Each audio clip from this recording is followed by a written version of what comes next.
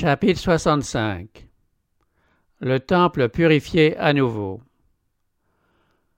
Au commencement de son ministère, le Christ avait chassé du temple ceux qui le souillaient par un trafic sacrilège.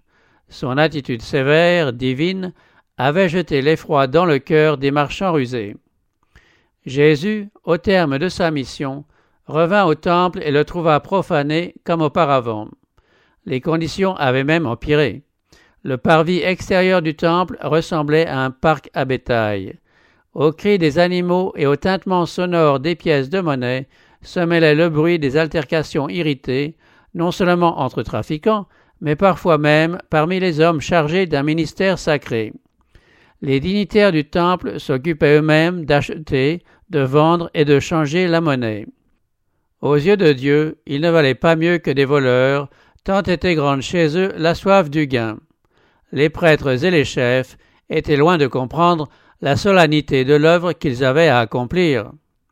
À chaque Pâques et à chaque fête des tabernacles, on mettait à mort des milliers d'animaux, et le sang en était recueilli par les prêtres et répandu sur l'autel. Les Juifs, familiarisés avec l'offrande du sang, avaient presque perdu de vue le fait que toute cette effusion de sang animal était rendue nécessaire par le péché. Ils n'y voyaient pas une figure anticipée du sang du Fils de Dieu, qui devait être versé pour la vie du monde, et ils ne concevaient pas le but de ces sacrifices qui était d'amener les hommes à un Rédempteur crucifié. Jésus jeta un regard sur les victimes innocentes destinées au sacrifice, et il vit que les Juifs avaient transformé ces grandes assemblées en scènes de tuerie et de cruauté. Au lieu de témoigner d'un repentir sincère pour leurs péchés, ils avaient multiplié les sacrifices d'animaux, comme si Dieu pouvait être honoré par un culte d'où le cœur était absent. Prêtres et chefs avaient endurci leur cœur à force d'égoïsme et d'avarice. Les symboles annonçant l'agneau de Dieu étaient même devenus entre leurs mains des moyens de s'enrichir. Le caractère sacré du service sacrificiel s'était effacé dans une grande mesure aux yeux du peuple. Ceci souleva l'indignation de Jésus. Il savait que son sang, qui allait bientôt être répandu pour les péchés du monde, ne serait pas plus estimé par les prêtres et les anciens que ne l'était le sang des bêtes qu'ils voyaient couler constamment. Le Christ s'était élevé contre ces abus quand il faisait dire au prophète Samuel « L'Éternel prend-il autant de plaisir aux holocaustes et aux sacrifices qu'à l'obéissance due à sa voix? Or, l'obéissance vaut mieux que le sacrifice, la soumission vaut mieux que la graisse des béliers. » Ésaïe, d'autre part, apercevant l'apostasie des Juifs dans une vision prophétique, leur avait dit « Écoutez la parole de l'Éternel, chef de Sodome. Prêtez l'oreille à la loi de notre Dieu, peuple de Gomorrhe. Que m'importe la multitude de vos sacrifices, dit l'Éternel. Je suis rassasié des holocaustes de béliers et de la graisse des veaux gras. Je ne prends point plaisir au sang des taureaux, des agneaux et des boucs. Quand vous venez vous présenter devant ma face, qui vous a demandé de fouler mes parvis? Lavez-vous, purifiez-vous, écartez de mes yeux vos méchantes actions. Cessez de mal faire, apprenez à bien faire, recherchez la justice. Soutenez l'opprimé, faites droit à l'orphelin, défendez la veuve. Celui qui avait donné autrefois ces prophéties renouvelait l'avertissement pour la dernière fois. En conformité avec la prophétie, le peuple avait proclamé Jésus roi d'Israël. Le Christ avait reçu leurs hommages et accepté le titre de roi. Il devait maintenant agir comme tel. Il savait bien qu'il tenterait en vain de réformer un sacerdoce corrompu. Néanmoins, il devait accomplir son œuvre. Il devait prouver sa mission divine à un peuple incrédule. Une fois de plus, le regard perçant de Jésus se promena à travers le parvis profané du temple. Tous les yeux étaient fixés sur lui. Prêtres et chefs, pharisiens et païens, considéraient avec étonnement et avec crainte celui qui se tenait devant eux dans toute la majesté d'un roi céleste. La divinité transparaissait à travers son humanité, conférant au Christ une dignité et une gloire qu'il n'avait encore jamais manifestées. Ceux qui se trouvaient près de lui s'éloignèrent autant que le leur permit la foule. Le Sauveur resta seul avec quelques-uns de ses disciples. Il se fit un grand silence, un silence oppressant. Avec une puissance qui secouait la foule, comme une tempête violente, le Christ dit « Il est écrit, ma maison sera appelée une maison de prière, mais vous, vous en faites une caverne de voleurs. » Sa voix résonnait comme le son d'une trompette à travers le temple. L'indignation qui se reflétait sur son visage lui donnait l'aspect d'un feu consumant. Il commanda avec autorité « Ôtez cela d'ici ». 3 années auparavant, les chefs du temple s'étaient trouvés mortifiés d'avoir fui sur l'ordre de Jésus. Depuis, ils avaient pensé avec surprise à leurs craintes et à la façon dont ils s'étaient soumis sans résistance à un seul homme et à un homme de condition humble. Une telle abdication ne pouvait se renouveler. Cependant, leur effroi fut plus grand encore à cette heure, et ils s'empressèrent d'exécuter l'ordre qui leur était donné. Personne n'osa contester l'autorité du Christ. Prêtres et commerçants s'enfuirent hors de sa présence, chassant leur bétail devant eux. En s'éloignant du temple, ils rencontrèrent une foule de gens qui, avec leurs malades, étaient à la recherche du grand guérisseur. En entendant ce qui s'était passé, quelques-uns de ceux-ci rebroussèrent chemin, craignant de paraître devant le Maître puissant, dont un seul regard avait suffi à chasser les prêtres et les chefs. Beaucoup d'autres, impatients d'arriver auprès de celui qui était leur seul espoir, se frayèrent un passage à travers la cohue des fuyards. Plusieurs, restés en arrière quand la multitude était sortie du temple, se joignirent aux nouveaux arrivés.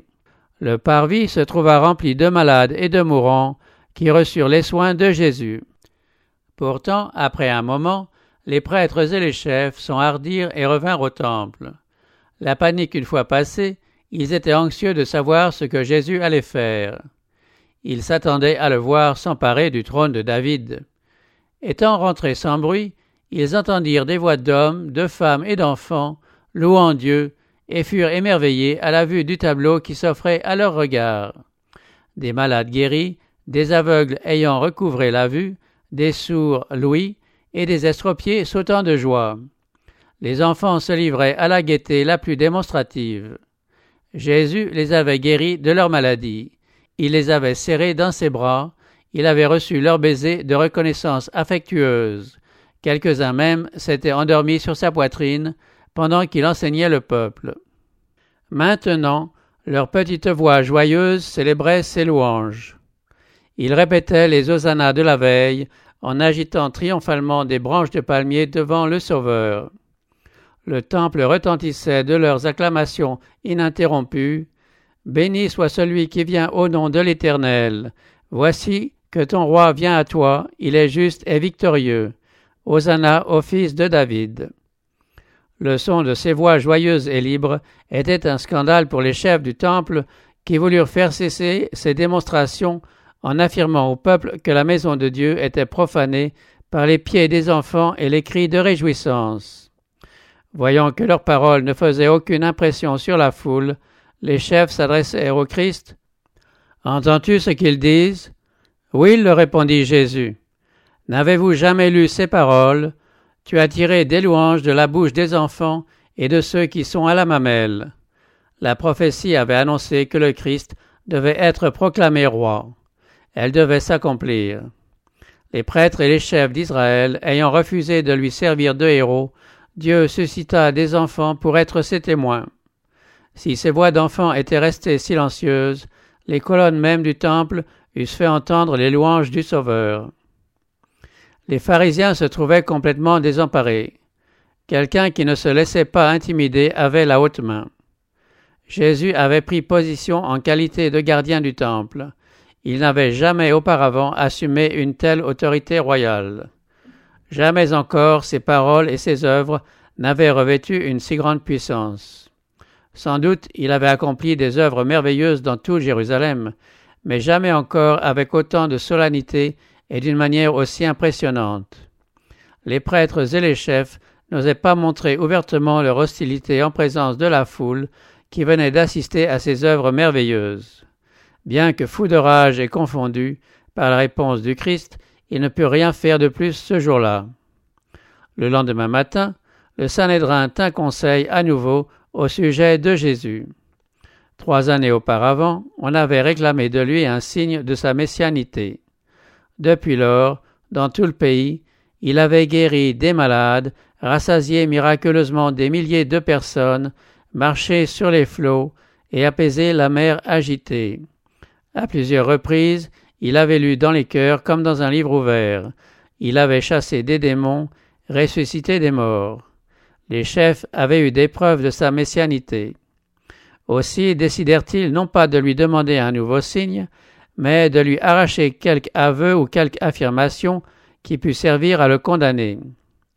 Étant venus au temple où il enseignait, ils l'interrogèrent ainsi : « En vertu de quelle autorité fais-tu cela ? Et qui t'a donné cette autorité ?» Il s'attendait à ce qu'il déclarât que son autorité venait de Dieu. Dans ce cas, il se proposait de contester son affirmation, mais Jésus leur répondit par une autre question, paraissant sans rapport avec le sujet, et il leur dit qu'il ne leur donnerait d'explication que s'ils recevaient d'abord une réponse à sa question. « Le baptême de Jean, demanda-t-il, d'où venait-il, du ciel ou des hommes ?» Les prêtres se virent pris dans un dilemme d'où aucun sophisme ne pourrait les faire sortir. S'ils reconnaissaient que le baptême de Jean était du ciel, ils faisaient éclater leur inconséquence, car alors le Christ leur dirait : « Pourquoi n'avez-vous donc pas cru en lui ?»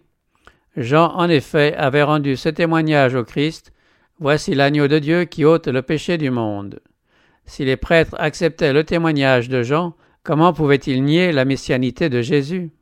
Et s'ils avouaient que le ministère de Jean était une chose toute humaine, ils souleveraient une tempête d'indignation, car le peuple croyait que Jean était un prophète. La foule attendait la décision avec la plus vive curiosité. On savait que les prêtres avaient fait profession d'accepter le ministère de Jean, et l'on supposait qu'ils admettraient sans hésitation qu'il était envoyé de Dieu. Mais les prêtres, s'étant consultés en secret, décidèrent de ne pas se compromettre.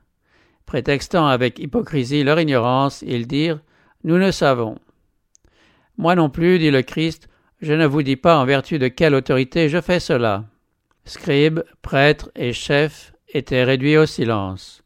Déjoués et déçus, ils tenaient les yeux baissés, n'osant pas poser de nouvelles questions. Leur lâcheté et leur indécision leur avaient, en grande mesure, aliéné le respect du peuple, qui assistait maintenant amusé à la défaite de ces hommes orgueilleux qui se croyaient justes. Tous ces faits et dires du Christ avaient leur importance et devaient exercer une influence croissante après la crucifixion et l'ascension. Plusieurs de ceux qui avaient attendu avec anxiété le résultat de l'interrogation de Jésus deviendraient plus tard ses disciples, attirés à lui principalement par les paroles entendues en ce jour remarquable. Ce qui s'était passé dans les parvis du temple ne s'effacerait jamais des mémoires. On remarquait, au cours de leur entretien, un contraste frappant entre Jésus et le souverain sacrificateur. L'orgueilleux dignitaire du temple, vêtu de vêtements riches et coûteux, portait sur la tête une tiare resplendissante. Son apparence majestueuse, rehaussée par ses cheveux argentés et sa longue barbe flottante, inspirait la crainte. Devant cet auguste personnage se tenait la majesté du ciel, sans ornement et sans faste. Ses vêtements portaient la trace du voyage, son visage pâle exprimait une tristesse résignée, une dignité et une bienveillance qui faisaient un contraste étrange avec l'air orgueilleux et courroucé du grand prêtre. Plusieurs parmi les témoins des paroles et des actes de Jésus dans le temple gardèrent dans le cœur la conviction qu'il était un prophète de Dieu. En constatant la faveur du courant populaire vis-à-vis de Jésus, la haine des prêtres s'accrut. La sagesse avec laquelle il échappait à leurs pièges, donnant une preuve nouvelle de sa divinité, alimentait leur colère. En discutant avec les rabbins, l'intention du Christ n'était pas d'humilier ses adversaires. Il ne jouissait pas de leur embarras, mais il voulait donner une importante leçon et confondre ses ennemis en les prenant au filet qu'ils avaient tendu sous ses pas. L'ignorance dont il faisait l'aveu concernant le caractère du baptême de Jean lui offrait l'occasion de parler, et il en profita pour leur montrer leur vraie position et pour ajouter un nouvel avertissement à ceux qu'il leur avait déjà donnés. « Qu'en pensez-vous » dit-il. Un homme avait 2 fils. Il s'adressa au premier et dit « Mon enfant, va travailler aujourd'hui à ma vigne. » Il répondit « J'y vais, Seigneur, mais il n'y alla pas. » Il s'adressa alors au deuxième et lui donna le même ordre. Celui-ci répondit « Je ne veux pas. » Puis il se repentit et il y alla. Lequel des 2 fils a fait la volonté du Père? Cette question inattendue prit ses auditeurs au dépourvu. Ils avaient écouté attentivement et ils s'empressèrent de répondre « Le dernier ». Fixant sur eux des regards sévères, Jésus leur dit avec solennité « En vérité, je vous le dis, les péagers et les prostituées vous devanceront dans le royaume de Dieu. Car Jean est venu à vous dans la voie de la justice, et vous n'avez pas cru en lui. Mais les péagers et les prostituées ont cru en lui, et vous qui avez vu cela, vous ne vous êtes pas ensuite repentis pour croire en lui. » Les prêtres et les chefs ne pouvaient éviter de répondre correctement au Christ. Il put ainsi connaître leur opinion favorable au second fils, qui représentait les péagers méprisés et haïs des pharisiens. Les péagers avaient mené une vie immorale. Ils avaient transgressé la loi de Dieu et résisté violemment à ses exigences. Ils avaient été ingrats et impies. Invités à aller travailler dans la vigne du Seigneur, ils avaient refusé dédaigneusement. Mais quand Jean se présenta, prêchant la repentance, ils avaient reçu son message et son baptême. Le premier fils représentait les conducteurs de la nation juive. Quelques pharisiens s'étaient repentis et avaient reçu le baptême de Jean, mais les chefs ne voulurent pas le reconnaître comme venant de Dieu. Ces avertissements et ces menaces ne les amenèrent pas à se réformer. En ne se faisant pas baptiser par lui, ils rejetèrent le dessein de Dieu à leur égard. Ils traitèrent son message avec mépris. Comme le premier fils qui avait dit, en réponse à la « J'y vais, Seigneur », mais n'alla pas, les prêtres et les chefs faisaient profession d'obéissance et désobéissaient néanmoins. Les péagers, quoique dénoncés et maudits comme infidèles par les pharisiens, montraient par leur foi et leurs œuvres qu'ils devançaient dans le royaume des cieux ses propres justes favorisés par de grandes lumières, mais dont les œuvres n'étaient pas à la hauteur de leur profession de piété. Peu désireux d'entendre ces vérités pénétrantes, les prêtres et les chefs restèrent silencieux. Ils espéraient que Jésus dirait quelque chose dont ils pussent se servir contre lui. Ils durent encore entendre autre chose. Écoutez une autre parabole. Il y avait un maître de maison qui planta une vigne. Il l'entoura d'une haie, y creusa un pressoir et y bâtit une tour. Puis il la loua à des vignerons et partit en voyage. À l'approche des vendanges, il envoya ses serviteurs vers les vignerons pour recevoir les fruits de sa vigne. Les vignerons prirent ses serviteurs, frappèrent l'un, tuèrent l'autre et lapidèrent le troisième. Il envoya encore d'autres serviteurs en plus grand nombre que les premiers, et les vignerons les traitèrent de la même manière. Enfin, il envoya vers eux son fils en disant « Ils respecteront mon fils ». Mais quand les vignerons virent le fils, ils se dirent entre eux « C'est lui l'héritier, venez, tuons-le, et nous aurons son héritage ». Et ils le prirent, le jetèrent hors de la vigne et le tuèrent. Maintenant, lorsque le maître de la vigne viendra, que fera-t-il à ces vignerons? Jésus s'adressait à toutes les personnes présentes. La réponse fut donnée par les prêtres et les chefs. Il fera périr misérablement ces misérables, et il louera la vigne à d'autres vignerons qui lui en donneront les fruits en leur saison. Ceux qui parlaient ainsi n'avaient pas tout d'abord deviné l'application de la parabole, mais ils ne tardèrent pas à comprendre qu'ils venaient de prononcer leur propre condamnation. Dans cette parabole, le maître de maison représente Dieu, la vigne, la nation juive, la haie, la loi divine qui les protégeait. La tour symbolisait le temple. Le maître de la vigne avait tout fait pour assurer la prospérité de cette vigne. « Qui avait-il affaire à ma vigne que je n'ai fait pour elle ?» disait-il. Ainsi étaient rappelés les soins infatigables prodigués à Israël. De même que les vignerons devaient donner aux propriétaires la proportion convenue des fruits de la vigne, le peuple de Dieu aurait dû l'honorer par une vie qui correspondit à leurs privilèges sacrés. Mais, de même que les vignerons avaient tué les serviteurs envoyés pour recevoir le fruit, les Juifs avaient mis à mort les prophètes que Dieu leur avait envoyés pour les inviter à la repentance. Un messager après l'autre avait été mis à mort. Jusqu'ici, l'application de la parabole ne pouvait être contestée. La suite allait être aussi évidente.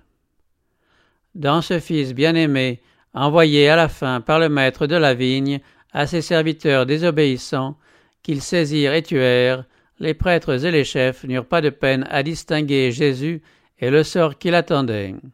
Car déjà, ils formaient le projet de mettre à mort celui que le Père leur avait envoyé, chargé de leur adresser un suprême appel.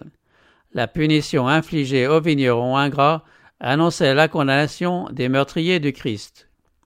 Le Sauveur les considéra avec pitié et continua : « N'avez-vous jamais lu dans les Écritures, la pierre qu'ont rejetée ceux qui bâtissaient est devenue la pierre angulaire, c'est du Seigneur que cela est venu, et c'est admirable à nos yeux. C'est pourquoi je vous le dis, le royaume de Dieu vous sera enlevé et sera donné à une nation qui en produira les fruits. Quiconque tombera sur cette pierre s'y brisera, et celui sur qui elle tombera, elle l'écrasera. » Les Juifs avaient souvent répété cette prophétie dans leur synagogue et en avaient fait l'application au Messie à venir. Le Christ était la pierre angulaire de l'économie juive et du plan du salut tout entier. Les constructeurs juifs, prêtres et chefs d'Israël, rejetaient maintenant cette pierre du fondement. Le Sauveur appelait leur attention sur les prophéties qui signalaient le danger qu'ils couraient. Par tous les moyens en son pouvoir, il s'efforçait de leur faire comprendre la portée des actes qu'ils étaient sur le point d'accomplir. Ces paroles cachaient encore un autre dessein. En demandant, lorsque le maître de la vigne viendra, que fera-t-il à ces vignerons, Jésus voulait arracher aux pharisiens la réponse qu'ils donnèrent en effet et qui les condamnait. Ces avertissements n'ayant pas été suivis de repentance, il voulait leur montrer qu'ils avaient scellé leur propre condamnation et préparé leur ruine. Il se proposait de leur montrer que Dieu était juste en leur retirant leurs privilèges nationaux, comme il avait déjà commencé à le faire, ce qui allait aboutir à la destruction du temple et de leur cité et à la dispersion de la nation. L'avertissement fut compris des auditeurs. Cependant, malgré la sentence qu'ils venaient de prononcer sur eux-mêmes, les prêtres et les chefs étaient prêts à se conformer au tableau présenté par Jésus. C'est lui l'héritier, venez, tuons-le. Mais tout en cherchant à le saisir, ils craignirent les foules parce qu'elles le tenaient pour un prophète. L'opinion publique était favorable au Christ. En citant la prédiction relative à la pierre rejetée, le Christ faisait allusion à un incident de l'histoire d'Israël. Bien que cela s'appliquât spécialement à la première venue du Christ et constituât un puissant appel pour les Juifs, il y a là aussi une leçon pour nous. Lors de la construction du temple de Salomon, les immenses pierres qui devaient entrer dans les murs et les fondations étaient entièrement préparées dans la carrière. Il n'y avait plus lieu de les travailler quand elles arrivaient sur l'emplacement. Les ouvriers n'avaient qu'à les mettre à leur place. On avait amené une pierre de grandeur inhabituelle qui devait trouver place dans le fondement, mais les ouvriers ne trouvèrent pas sa place et la mirent de côté. Elle les gênait au passage et resta longtemps sans emploi. Cependant, quand on arriva à l'angle, les constructeurs cherchèrent en vain une pierre suffisamment grande et solide, de dimensions convenables, susceptible d'occuper cette place et de supporter le poids de l'édifice. Un choix peu judicieux eût mis en péril l'équilibre de tout l'édifice. Il fallait une pierre capable de supporter la chaleur du soleil, le gel et la tempête. Les diverses pierres qu'on avait essayées s'étaient effritées sous le poids auquel elles avaient été soumises. D'autres ne supportaient pas les changements atmosphériques soudains. Pour finir, l'attention se porta sur la pierre qui avait été rejetée. Exposée à l'air, au soleil, à la tempête, elle avait résisté sans la moindre fêlure. Les constructeurs examinèrent cette pierre, qui avait supporté toutes les épreuves sauf une. On décida de l'accepter comme pierre angulaire, si elle résistait à une forte pression. L'épreuve réussie, la pierre fut acceptée, amenée à la place prévue, et l'on vit qu'elle répondait exactement aux besoins. Dans une vision prophétique, Ésaïe avait vu que cette pierre était un symbole du Christ. Voici ces paroles. « Sanctifiez l'Éternel des armées, c'est lui seul que vous devez craindre et redouter. Il sera un sanctuaire, mais aussi une pierre d'achoppement, un rocher de scandale pour les deux maisons d'Israël, un piège et un filet pour les habitants de Jérusalem. Beaucoup d'entre eux trébucheront, ils tomberont et se briseront, ils seront enlacés et pris au filet. » Transporté au temps du premier avènement, dans sa vision prophétique, le prophète voit que le Christ doit être soumis aux épreuves figurées par le traitement réservé à la pierre angulaire du temple de Salomon. C'est pourquoi, ainsi parle le Seigneur l'Éternel, « Voyez, j'ai mis pour fondement en Sion une pierre angulaire, choisie et précieuse, solidement posée. Celui qui s'appuiera sur elle ne sera pas réduit à s'enfuir. » Avec une sagesse infinie, Dieu a choisi la pierre de fondement et l'a placée lui-même. Il a déclaré « C'est un fondement sûr. Le monde entier peut déposer sur elle ses fardeaux et ses chagrins. Elle peut les supporter. Le Christ est une pierre éprouvée. Il ne déçoit jamais ceux qui se confient en lui. Il a supporté toutes les épreuves. La faute d'Adam a pesé sur lui, ainsi que celle de ses descendants. Il en est sorti plus que vainqueur sur les puissances du mal. Il a porté les fardeaux jetés sur lui par chaque pécheur repentant. En Christ, le cœur coupable trouve le soulagement. Il offre un fondement sûr.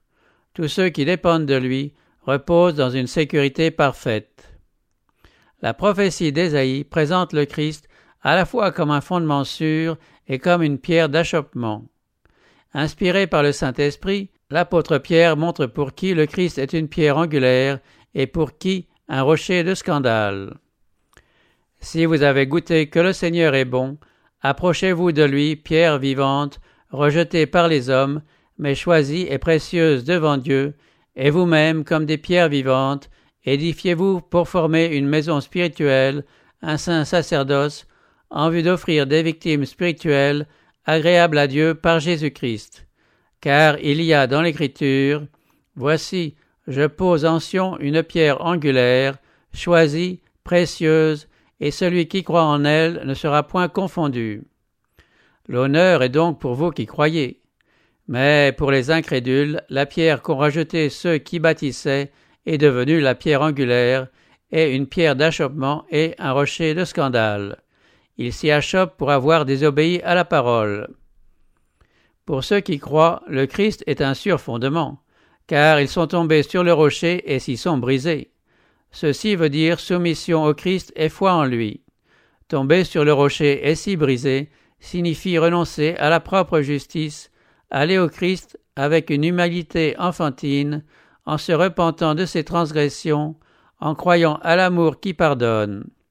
C'est aussi par la foi et l'obéissance que nous sommes édifiés sur le fondement du Christ.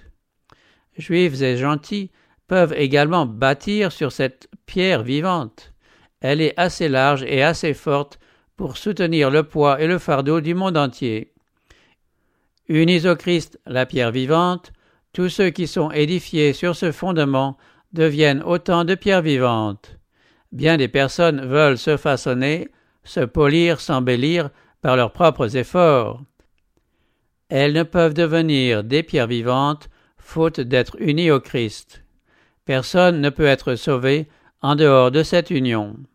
Impossible de résister à la violence des tentations si l'on ne possède en soi la vie du Christ. Il n'y a de sécurité éternelle que pour celui qui construit sur le fondement solide. Aujourd'hui, quantité de gens construisent sur des fondements non éprouvés. Quand la pluie tombe et que la tempête fait rage, produisant une inondation, la maison s'écroule, n'étant pas fondée sur le rocher éternel, la pierre angulaire, le Christ Jésus.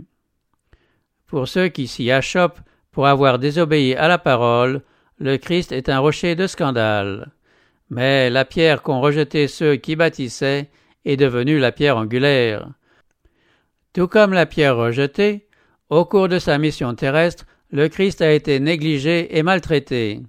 Il était méprisé, abandonné des hommes. Homme de douleur, connaissant la souffrance, il inspirait le mépris, et nous n'avons fait aucun cas de lui.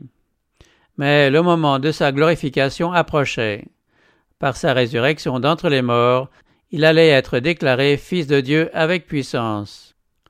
Il sera manifesté en qualité de Seigneur du ciel et de la terre à sa seconde venue. Ceux qui étaient sur le point de le crucifier le reconnaîtront alors dans sa véritable grandeur. À la vue de l'univers, la pierre rejetée deviendra la pierre angulaire. Et celui sur qui elle tombera, elle l'écrasera. Le peuple qui rejetait le Christ assisterait bientôt à la destruction de sa capitale et de sa nation. Sa gloire s'évanouirait, dispersée à tous les vents comme de la poussière. Or, qu'est-ce qui a amené la destruction des Juifs? C'est le rocher sur lequel ils eussent pu bâtir en toute sécurité. Mais la bonté de Dieu a été méprisée, la justice bravée, la miséricorde dédaignée. Les hommes se sont mis en opposition avec Dieu. Tout ce qui aurait pu contribuer à leur salut a été changé en un moyen de destruction. Tout ce qui tendait à la vie, dans la pensée de Dieu, est devenu instrument de mort. Le sang versé au calvaire a entraîné leur ruine présente et future. Il en sera de même au grand jour final, quand le jugement frappera ceux qui auront rejeté la grâce divine. Le Christ, rocher de scandale, leur semblera alors une montagne vengeresse. La gloire de son visage, qui apportera la vie aux justes, sera un feu consumant pour les méchants. Le pécheur sera détruit pour avoir rejeté l'amour et méprisé la grâce. Par des images variées et des avertissements répétés, Jésus montra ce qui arriverait aux Juifs qui rejetaient le Fils de Dieu. Ces paroles s'adressent à tous ceux qui, dans tous les siècles, refusent de le recevoir comme leur Rédempteur. Tous ces avertissements les concernent. Le temple profané, le Fils désobéissant, les méchants vignerons, les constructeurs dédaigneux. Tous ont leur contrepartie dans l'expérience de chaque pécheur qui, s'il ne se repent, subira la condamnation annoncée.